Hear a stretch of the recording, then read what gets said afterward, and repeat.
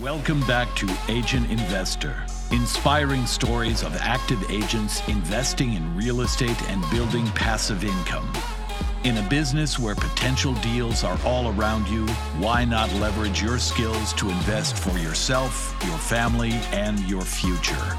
And now, let's jump into the latest episode of Agent Investor. All right, everybody, welcome back to another episode of the Agent Investor Podcast. I'm your host, Tom Caffarella.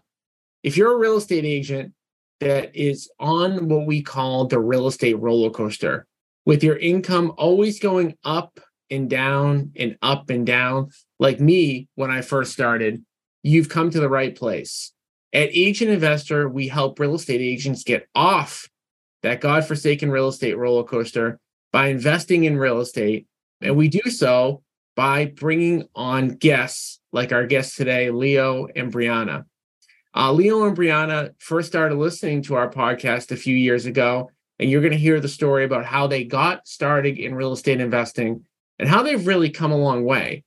If you're somebody who just in the beginning phases of real estate investing or maybe never even done a deal yet, you're going to learn how they've come so far so quickly with utilizing a lot of the methods that they've actually heard on this podcast. So welcome to the podcast, Leo and Brianna. Thank you. Thank you for having us. Yeah, you're welcome.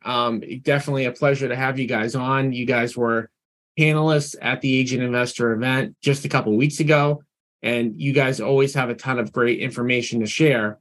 What first got you interested in real estate investing to even begin with? That's a great question. So I think for me, it was the idea of freedom and the velocity of capital. I wanted to increase my capital, increase my freedom, and have a little bit more to say when it came to my everyday schedule. So when you say freedom, what were you experiencing at that time that said, I want freedom? Because typically when people want freedom, it's because they don't feel like they have it then. Like, what was the actual thing going on in your life where you're like, yeah, I want to be out of this cage right now? Reacting a lot more than I was taking action. So my day was reactive to whatever my manager's schedule was. I had monthly cadence and deliverables that I had to do on a month-to-month basis. And then my entire life was focused around that schedule. When I say freedom, I mean ability to say and to follow what I wanted it to do or what I wanted the vision of my life to be.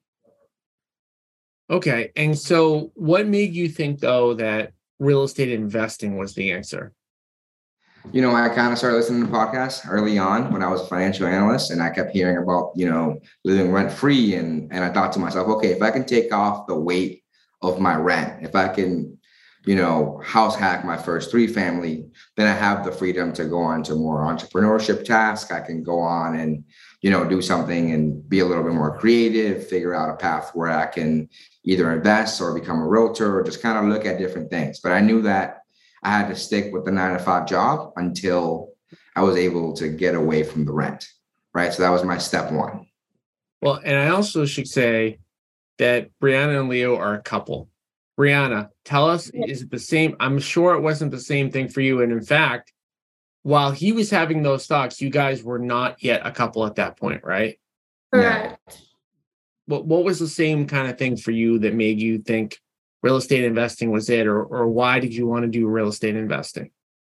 So my story is completely different than Leo's. We always joke about me being an entrepreneur when I was born. I kind of grew up doing, lemonade stands, and I would go to the golf course and collect golf balls with my father, and we'd clean them up and go sell them, for a lower rate outside of the golf course over at Gannon. Worked on my art for a while. I'm an artist, so I was selling, phone cases and things as I got older. And growing up, everyone was watching Nickelodeon. I was watching HGTV, drawing layouts of hotel floors. And, I was always fascinated by real estate. And I always knew that was the path I was going to take from an early age. My parents wanted me to go to college, and that was something they thought, very highly of. And so my plan was to study architecture because it completely coincided with flipping houses. So that was always my plan, even while I was in college. I didn't do, all the extracurricular stuff to work on a resume because I never had the intention of needing a resume. I always knew I was going to work for myself. I wasn't sure exactly how I was going to get here, but I knew I was going to figure it out because working for someone else my whole life just didn't feel like was a path I wanted to take. She's definitely the cool one. She's for sure the cool one. Yeah, I would say, out of the thousands of people that I've either mentored or coached or come through the brokerage or whatever, that's actually more uncommon. I'd say more the story, Leo's story is like much more common, where it's like, you didn't think you were an entrepreneur, you didn't think you wanted to work for yourself, and then something happened that made you. So that's kind of interesting. That's definitely more rare to just, want to be an entrepreneur kind of like right out of the gate. So you both had the motivation. You both know you wanted to invest in real estate in some way. And then was your first deal that you ever did together? Yeah. Yes. Yeah, it was the first deal. It was the first, even like just like the first thought was together. It was never like, oh, hey, we should, and I had no other experience prior to. I was an agent before and I've sold 2 or 3 houses, but our first house we ever bought together, we ever did, it was together. Yeah. And now, again, just because I know you guys and I know the story, but I want to retell it. At the point that you guys decided to do your first deal together, it was just business, right? There was no, like, you guys. Just business. Right. We were friends. So a little history. We met in 6th grade. So we've known each other for quite a long time. We're kind of friends in middle school and then kind of, fell out during high school and college. And we became friends after he was actually buying a piece of art off of me. So we met and kind of did that exchange. And that's when we started talking and we were friends. We were actually by the pool one day and we started talking. He was talking about real estate investing with one of our other friends. And I remember looking at them like, is this just pool talk or is this actually going to turn into something? Because if it is, let's figure it out. Well, knowing people like how I know them, the first attempt probably for him to form the relationship with you was pretending like you liked art. So he said, okay, now I'm going to try real estate. And so it seems like that avenue worked out pretty well. Now, you guys, obviously, you started talking, you heard him talking about real estate. You guys started about talking about real estate together. How did it then become like, let's do this together? Yeah, from there on out, I was still working a 9 to 5. I was trying to be an agent on the side. I was working crazy hours. I want to preface this with saying that COVID was a really traumatic and tragic thing for the nation. But for us, it was like a moment of pause in society that allowed us to focus and hone on in our business, right? So when COVID hit, it was the moment everything kind of paused. And Brianna looked at ourselves and we're like, dude, like, this is the most opportune time to start Eclipse Homes, right? If we don't do it now, I don't think we'll ever have this opportunity again. I was working from home at the time. Brianna just became unemployed. Yeah, before I was waitressing and I was doing a little bit of architecture and art on the side. And I was saving up to flip houses. And when the pandemic hit, I stopped working. My dad was high risk. It just wasn't an option. I stopped working. I was at home and I was like, okay, it's now or never. I'm never going to have this much time. Then we pulled all our money together into a business account. We hired an attorney, draw up some agreements and build our LLC. And from there on out, we're like, okay, we got to find our first property. And we started going out to properties, started looking at different things. And all the numbers we were seeing just didn't make any sense. We were just ran a few numbers. We're like, dude, we got to go off market. So from there on out, we created Eclipse Homes and started direct mail marketing and knocking on doors and cold calling. And the first deal that you guys got that you did together, what was the source of that? Like, how did you meet the seller? So that was a postcard. And the way that came about was because at the beginning, we had so much more time than money. Yes. So we drove around. I made it part of my, I wasn't working a job. So I was like, this is now my job. And I worked 10 hours a day at it. And part of the time that I spent was driving around. You were putting the postcard in somebody's mailbox. No, that's how I came up with the list. Oh, sorry. Yeah, but we did do that as well. Yeah. Okay. The reason I asked that is because I see a lot of people, like, we talk about, different ways to get deals. And one of them that we talk about sometimes is door knocking. And a lot of people find it very challenging to do that. And I always say, well, you know what? Like, if you can't knock on a door, put something in their mailbox, put a door hanger on. Like, there's different ways to kind of like go about doing that. And there's nobody that can't, grab a couple hundred door hangers and just walk a neighborhood. Like, anybody can do that. That's not really intrusive. But so you were driving for dollars, looking for what? Just like beat up houses or whatever? Yeah. Things I've heard either, some indicators that I've heard either on podcasts, things I saw on YouTube, just whatever, ugly house we can find. We just put it down on a list. And then added that to our mailer list and just sent out the first sets of postcards. So you both said something in different ways that you didn't explicitly say. And I just want, for people that are listening, like, you guys are young, you're having success at a young age, you're doing things that like a lot of people haven't done even much older. One thing that you guys keep saying over and over again in different ways is that you get educated. Why have you made a commitment to getting educated, and how has that like helped you guys like move forward? So at the beginning, it was just the idea. Okay, we're going to buy houses cash, flip them, renovate them for profit. Okay, how do you do that? Right. How is buying How do cash? you finance them? How do you put your list together? What is driving for dollars? Right. How do you make postcards? What's this? There's just so many things. So at the beginning, part of what we were doing every day, we were listening to podcasts. We were reading books. That was part of our homework. When we say these things, it was part of our homework, but it was also part of our KPIs. It's kind of what we did on a weekly basis. We touched base, like, okay, how many chapters of this book did you read? How many podcasts did you listen to this morning? Because remember, we were at different schedules. I was still working my 9 to 5. She was working kind of full time on the business at the time.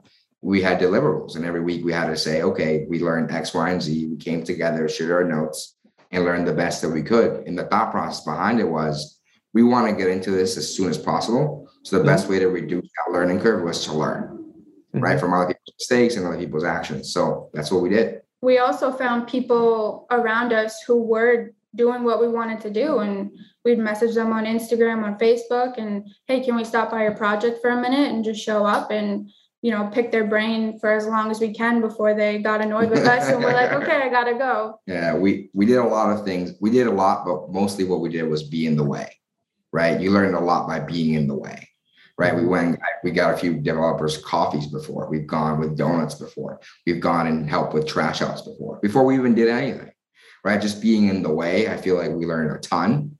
And I think that's what really gave us the confidence when that first deal came across, for us to go and pull the trigger and do it. So for the people that are listening, like, talking about getting in the way, how overall, like, as you're going out there, trying to find mentors, trying to find people that are ahead of where you're at that you can learn from, how was that received in general? Was it received like people like treated you like you were a nuisance and it was a challenging thing, or that kind of the opposite, or somewhere in the middle where they said, wow, like, these two people want to do stuff, I'd love to talk to them more?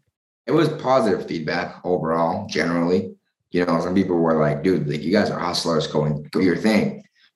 Some other people thought we were annoying. Yeah. But we knew it was like the law of averages, right? The more people we spoke to, on average, we were going to succeed. So we just kept doing it. And we had to just keep working harder, because the longer we were in it without a deal, every time we'd meet with our families, every time our friends, the famous question was, did you get a house yet? And we're 6 months into it, 7 months into it, and we didn't have a house yet. Right. So it just kind of pushed us to work harder.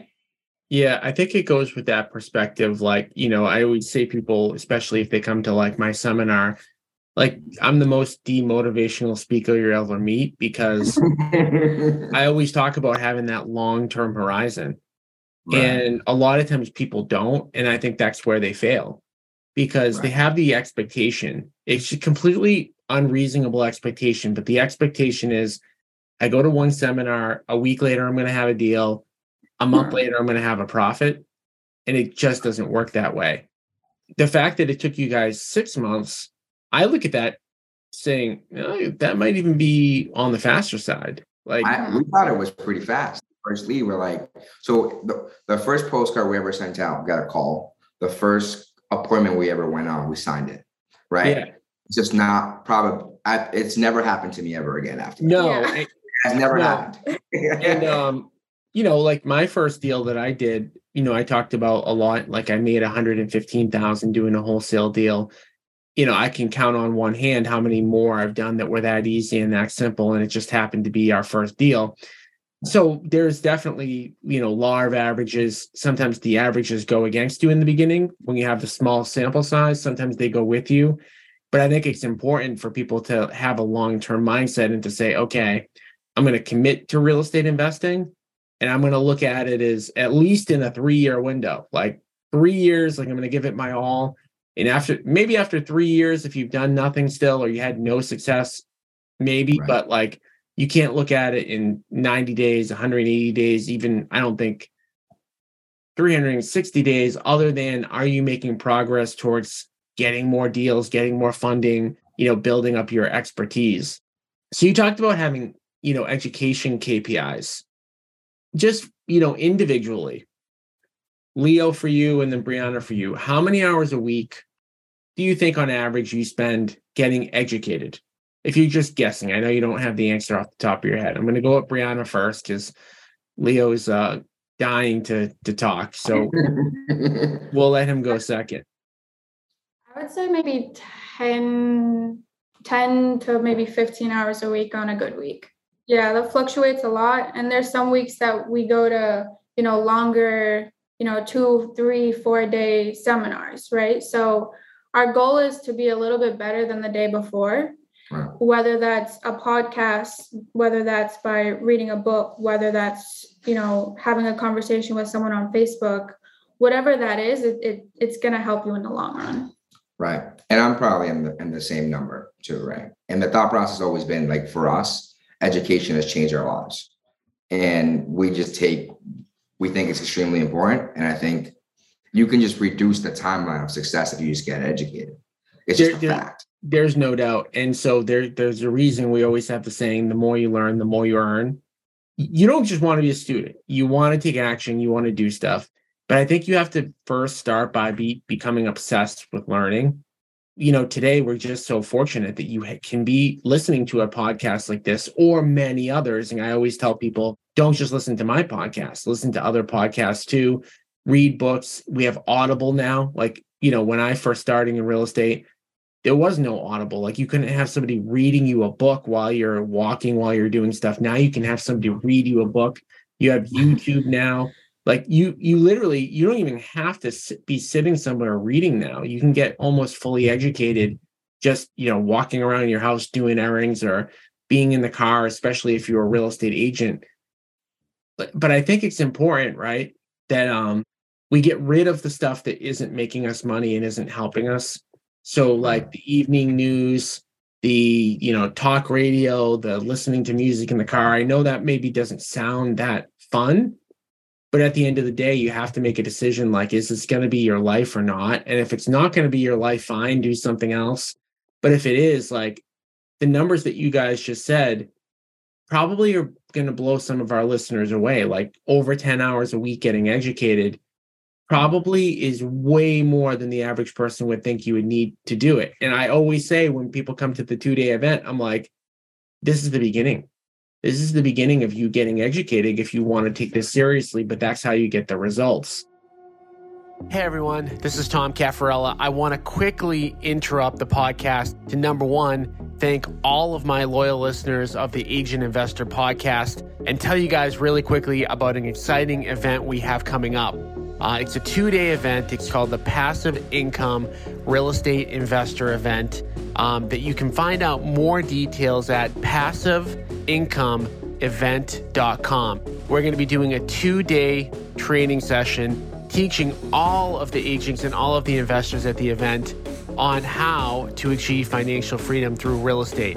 If you're like me and your goal is to not work 80, 100 hours a week grinding, selling real estate flipping homes, definitely check out this event. We're going to teach you how to build a passive income portfolio so that you can retire, so that you can work when you want, how you want, and ultimately achieve financial freedom. So again, go to passiveincomeevent.com for more details, and we look forward to seeing you at the upcoming event. So you guys did a postcard. You did your first deal. That was a profitable deal, right? I mean, to be quite honest, it was barely profitable, but I did something that was the most important thing, which was to prove the theory. And then we learned all about construction as much as we can during that process, right? I think we made like $35,000 on deal. Yeah. I wouldn't calculate it. we got the check and put it right into another property. So I wouldn't call that barely profitable. I do get the point in the sentiment that probably the average flip profit in our market is higher. Right. But I think for your first deal, that's pretty good. And it gave you the momentum, right? Like all those questions about like, hey, when are you guys going to buy a house? Those, I'm sure they're never going to end. Like until you're buying your parents a house or you're doing something like that. Those questions are going to kind of remain. So you had the proof of concept, and you guys just said something else, right? You put that money back into another house. Yeah, we didn't even think about it. We were just like, okay, this needs to keep going. We learned a lot here. There was a learning curve that happened during the construction phase, and we made a lot of mistakes. And that's why I said barely profitable, because the profit margin when we projected it was supposed to be triple that. But there were so many mistakes that were made from there to execution that, we're happy that the market was trending upwards. We bought the deal correctly. We waited enough time. We said no to probably 10 properties before we bought that one. We waited for the one that there was enough margin in there for us to mess up and still be okay, and ended up working out. But from there on out, we're like, dude, we got to just keep this. We got to keep the snowball going. So from there on out, we bought our first multifamily and did our first BRRRR deal right after that. Something to note, we still don't pay out a salary to each other. Every dollar that we've made from real estate investing, we've thrown it back into the business. I was just going to say that, you said it first. People expect to, I think, take and capital in your business when you're starting off is just oxygen. And the more oxygen you take from your business, the more likely it will suffocate down the line. But also just there's no incentive for it to stay there, right? You're seeing it as a piggy bank as opposed to an investment. And that's the time horizon you got to look at it. It's, I'm not looking to get rich tomorrow, but I'm looking to be wealthy in 10 years. And that's the way we thought about it. And just, to echo off of that, like with our story, the $115,000 that we made, we took 10K each and we put that right back into marketing. We continue to do that for years and years and years, which is like, what can we live off of? Let's live maybe not as cheaply as possible. Like, it's like we didn't live like crazy low expense lives, but we had high income. So we could have lived very high expensive lives. So what we did was, whatever the number was in the early days, before I had kids or whatever, let's just say that the number was that we can make that we could live off of $85,000. I'm making up a number. We take that number, even if the company made, $1 million. Okay, like take the 85 and reinvest it back into the business. And then, okay, what do you do when you're reinvesting back into the business? You're paying for leads, you're paying people, you're hiring, you're getting office space. And that's all the stuff that, it's like you have to, the saying, one of my first ever mentors was a guy named Mike Herney. He still runs a monthly RIA meeting in Peabody. And he said something like in the very early on, they stuck with me. He said, if you live your next 10 years like nobody else will, you'll live the rest of your life like nobody else can. And you guys doing that, BRRRR, and I know that we talked about this on the 2-day event.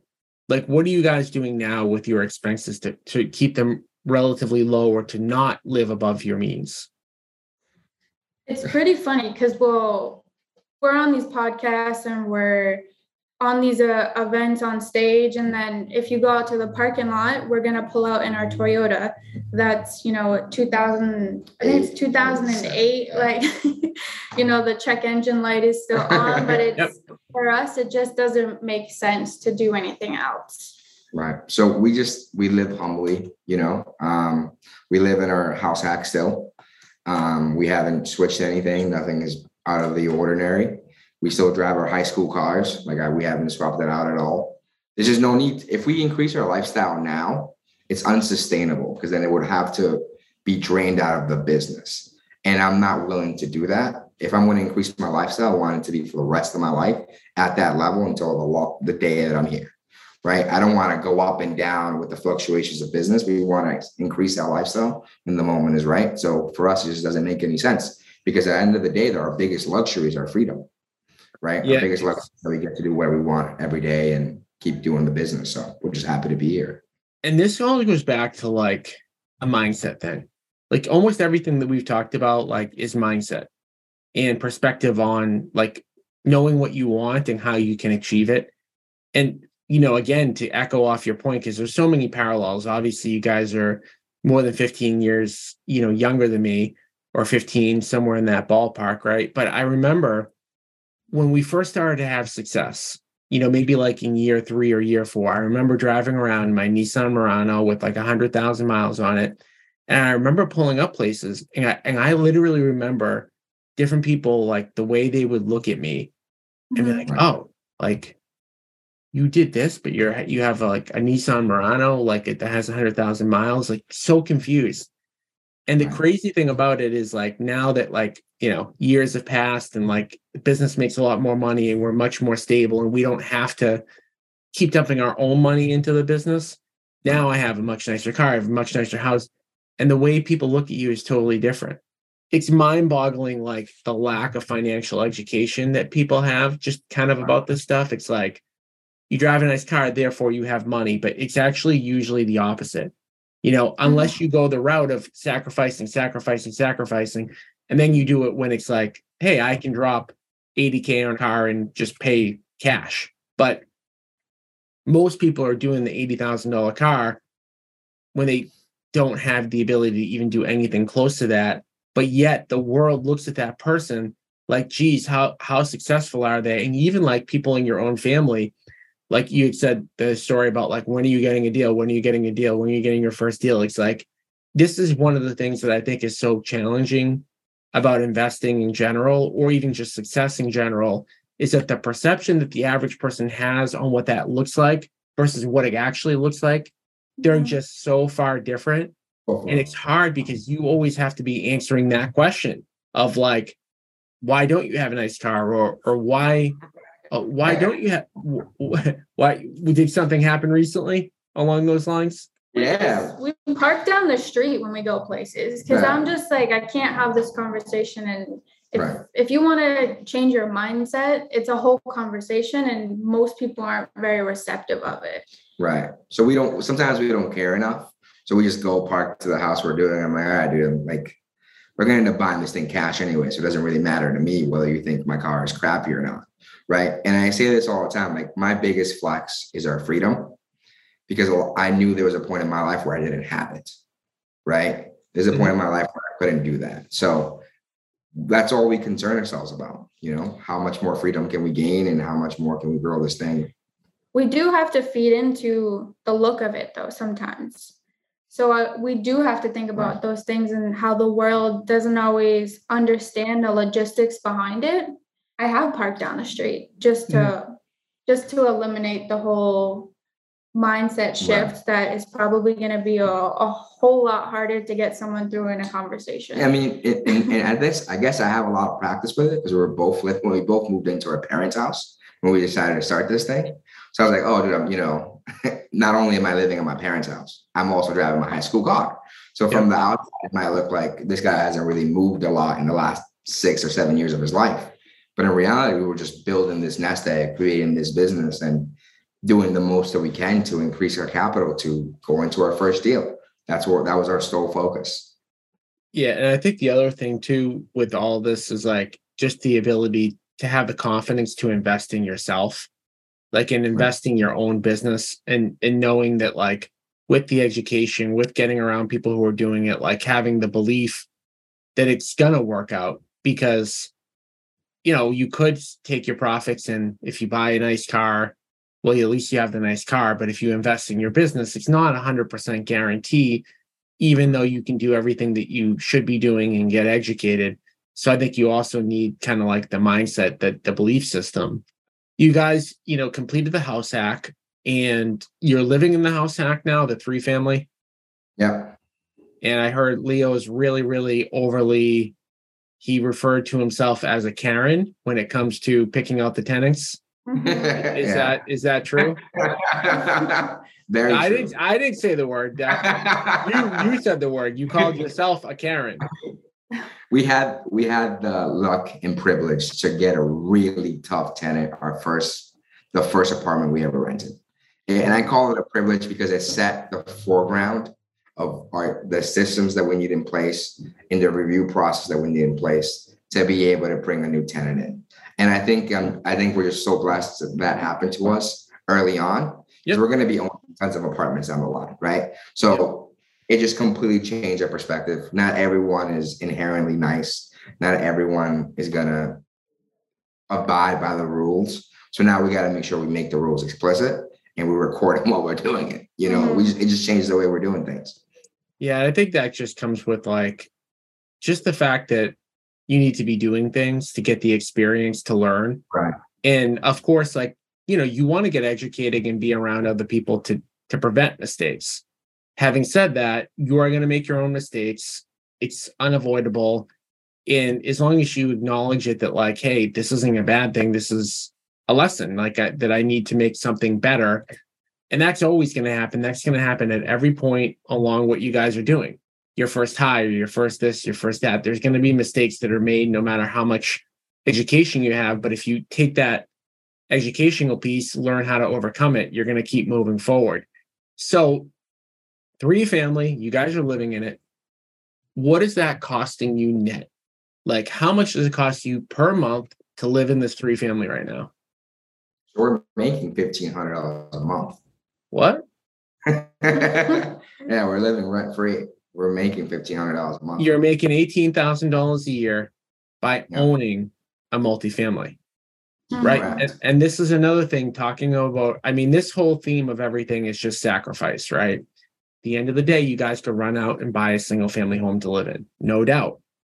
However, by living in this multifamily in one of the 3 units, which is a little bit of an inconvenience, I'm sure there are some days where, well, it might be more of an inconvenience for the tenants that don't want to be around. Yeah, exactly.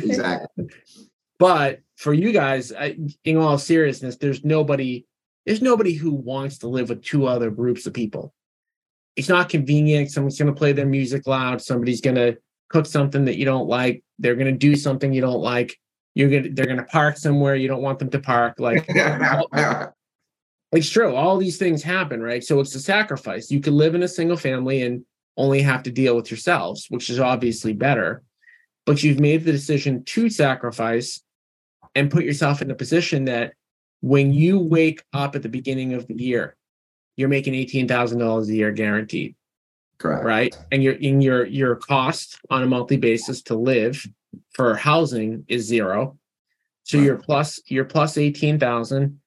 And of course, then you've got the asset kind of working for you, the ability to potentially take equity out of it down the road. The notes getting paid down, you get depreciation on your tax return and all those other benefits. We've talked about, a couple deals that you guys have done. And ultimately, again, the sacrifice that you guys are willing to make and the fact that you're getting educated. Where do you want this to go 5+ years down the road? The hard thing is when you realize, okay, if I flip this house, I can make maybe 6 figures, right? You get this big paycheck and there it is. but you have to keep working for that. You've got to go find the next deal. You've got to renovate it. You've got to make sure all the numbers are correct, and you've got to make sure that you sell it and get another one of those checks. And for us, we want to focus on building our portfolio. And, when we can wake up on the first of every month and, there's 10,000, 20,000 being deposited into our account, that's where I would like to be, and really focusing on that. Yeah, just finding our path to that in the next 5 years is really our goal. Yeah. And, you said something that like everybody struggles with, which is like, when you're in this business and you're finding good deals, you always have like two options. Option one, quick cash, make money, putting in my pocket today. Option two, hold for the long haul. And option number two always makes you way more money in the long run, but in the short run, it doesn't. And that's why, we always like, I preach like, if you're in this business, you're finding off market deals, you have to have a cadence, which is like, I'm going to sell one and then keep one, or whatever the cadence is. It could be sell one, keep two. It could be sell two, keep one, depending on like your financial position and what you can do. But the more that you can eventually hold on to, the more that it's going to snowball and the better position you're going to be in. But there's the reality and where the expenses matter so much. So if you're plus $1,500 a month, just living where you're living and not having a $5,000 a month mortgage, like you can hold on to more. So it's just like all of these different like incremental things. And, it's just, it's exciting to be where you guys are at. Like, I mean, pretty much, exactly where we were at when we first started. And it's going to be interesting to kind of see like, where you guys, end up going. And, for my sake, I do hope that Brianna at some point lets Leo go. But, we'll see. We'll kind of have to see what happens with that too. We share apps together now. So now she has to like legally let me go. Yeah. He's gonna keep trying to figure out ways to kind of hang on. But I guess like, what would you guys say, like couple of wrap-up questions? Number one, what would you say to the person that's been a successful agent that is scared to invest? Like what advice would you give them? So I think from their perspective, they know the hardest part of the game, right? Which is what's a deal? What's the arbitrage? When you're a successful agent, you know what that arbitrage is. You know that this house that's being sold right now is in a great neighborhood. They understand the metrics. They understand what the exit is. Now they just need to figure out what the middle portion of that is. And to be quite frank, for me, figuring out what was a deal and what the arbitrage was the hardest part for me. And I think they have 80% of the equation figured out. They just simply need to muster up the courage and get over the next 20. Brianna, what would you say to that, the courage part? Because I'm just curious, like if you have a different perspective, maybe you don't. So the way I see it is Bill's an agent, Bob's an investor. You guys are basically doing the same thing throughout the day. You're cold calling clients, you're sending mailers, you're on Facebook looking for deals, whatever you're doing. Your day is mostly the same. That's true. If Bill, the agent, lands a deal and gets that signed listing, okay, he makes maybe 10, 15,000. If it lands for Bob could have 150,000. Maybe Bob on a bad day has 60. Yeah. It's just the numbers are there, and if you can't be scared, because scared doesn't make like it's risky. But is it that risky if you know the numbers and you know what you're doing and you're getting educated? It's an educated risk, and it usually pans out. Right. If you're making six figures as an agent, you understand what those risks are. You understand the market and you understand the fluctuations. Yeah. And that goes back to like, there's a lot of books out there that talk about the fact about like thinking big. Like, I think the difference between agent and investor in that component, like you're saying, is like, there's just like another zero at the end. Mm-hmm. So like if things go good, you have that extra zero, but you kind of did mostly the same thing. And, I've read so many books about like people, just going slow and steady, and then people going like, much bigger. And like everything is kind of the same, except the reward for the person who thinks bigger is like a lot larger. But Right. yet there's really no change other than the fact that the mindset part. So last question I want to ask you guys, just, to give the audience some feedback on like the inner circle in general, is like, what would you guys say to somebody who is thinking about joining the inner circle, whether it's through the brokerage or capital or whatever? Like, what piece of advice might you give them as to like the benefits or the biggest benefit that you see of being in the inner circle? So it goes back to the education piece. Right now, years later, after we've started, we're still doing 10 to 15 hours a week. When we first started, I was doing 6 to 8 hours a day of education. Educating it's everything. Right. And I think when you're in the inner circle, you're around everyone doing things that you either want to do or you have questions about doing, or you can reach out to these people who have already done it and they're going to say, hey, don't do this, but do this. I've already done this.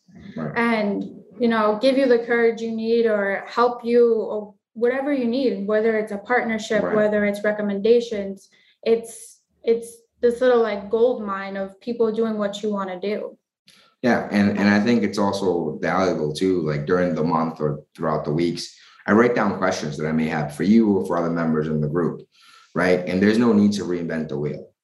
Right. If I have, like, I think I reached out to you about our single family flip in Winthrop, and I was running through the numbers and I was like a little hesitant because it was during the time that everyone was like, the market's going to crash, interest rates are going up, things are going to change.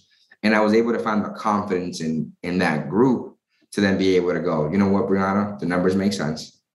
We understand our rental budget. We love the market. I literally, one of our points during that meeting was like, I spoke to Tom during that inner circle meeting. He thinks the underwriting on this is strong. Let's just pull forward. Right. And that led to many other things. So I think having the confidence and to gain the confidence in that group is super important. But it's also an incubation of a thought process, right? It's the incubation of thinking big. It's the incubation of thinking like an investor as opposed to an agent. And I think that has tons of dividends for sure. And then how did you guys end up doing on that deal in Winthrop, like roughly? Did it work out well? 200,000 plus. Roughly. We haven't closed on it yet, but we're almost there. Fingers crossed. Yeah. Well, if everything went wrong, it would still be a huge profit. Right. Right. But that's what we're talking about, education, right? Like our first flip took us 9 months and we made 30 grand. 2.5 years later, we reduced that timeline in half and quadrupled the profits. That's the power of compounding time and education. Yeah, absolutely. Obviously I want to thank you guys for saying that stuff. Your dividend check will be in the mail next week. No, but I do appreciate it. And, I think at the end of the day, like, obviously, if it benefits me from somebody being in the inner circle, but it's a two-way thing, right? Like it's not just that I'm going to get a benefit. It's a win-win if somebody takes advantage of it. For those of you who want to learn more about the inner circle and want to jump on a call with me about what it looks like, you can do that at www.agentinvestorinnercircle.com. Again, that's www.agentinvestorinnercircle.com. And there are both free and paid ways to get into the inner circle. So it doesn't necessarily have to cost you anything to get in, so we have, a variety of different options. But I want to thank you guys for jumping on. And, obviously we'll continue, the discussion, and I'm looking forward to seeing where you guys are at in the next few years. Awesome. Thank you. Thank you so much, Tom. All right, guys. And we'll be back again next week with another edition of the Agent Investor Podcast. If there's one thing that, was the big takeaway for me with what they're saying is get educated. Take the time to listen to the podcast. Don't just listen to one episode. Listen to a ton of the episodes. And don't just listen to my podcast. Listen to a bunch of other podcasts. We'll look forward to, offering another episode out next week. And we'll see you guys next week. Remember, sales will make you a living. Investing will make you wealthy. Thanks again for listening to the Agent Investor Podcast, and especially thank you for sharing the show with other agents and reviewing the show on iTunes. Every time you share the show and leave a review, you are potentially changing someone's life. To get free weekly education, strategies, and to connect with other agent investors across the country, join our free Facebook group at agentinvestor.com. Again, that's agentinvestor.com.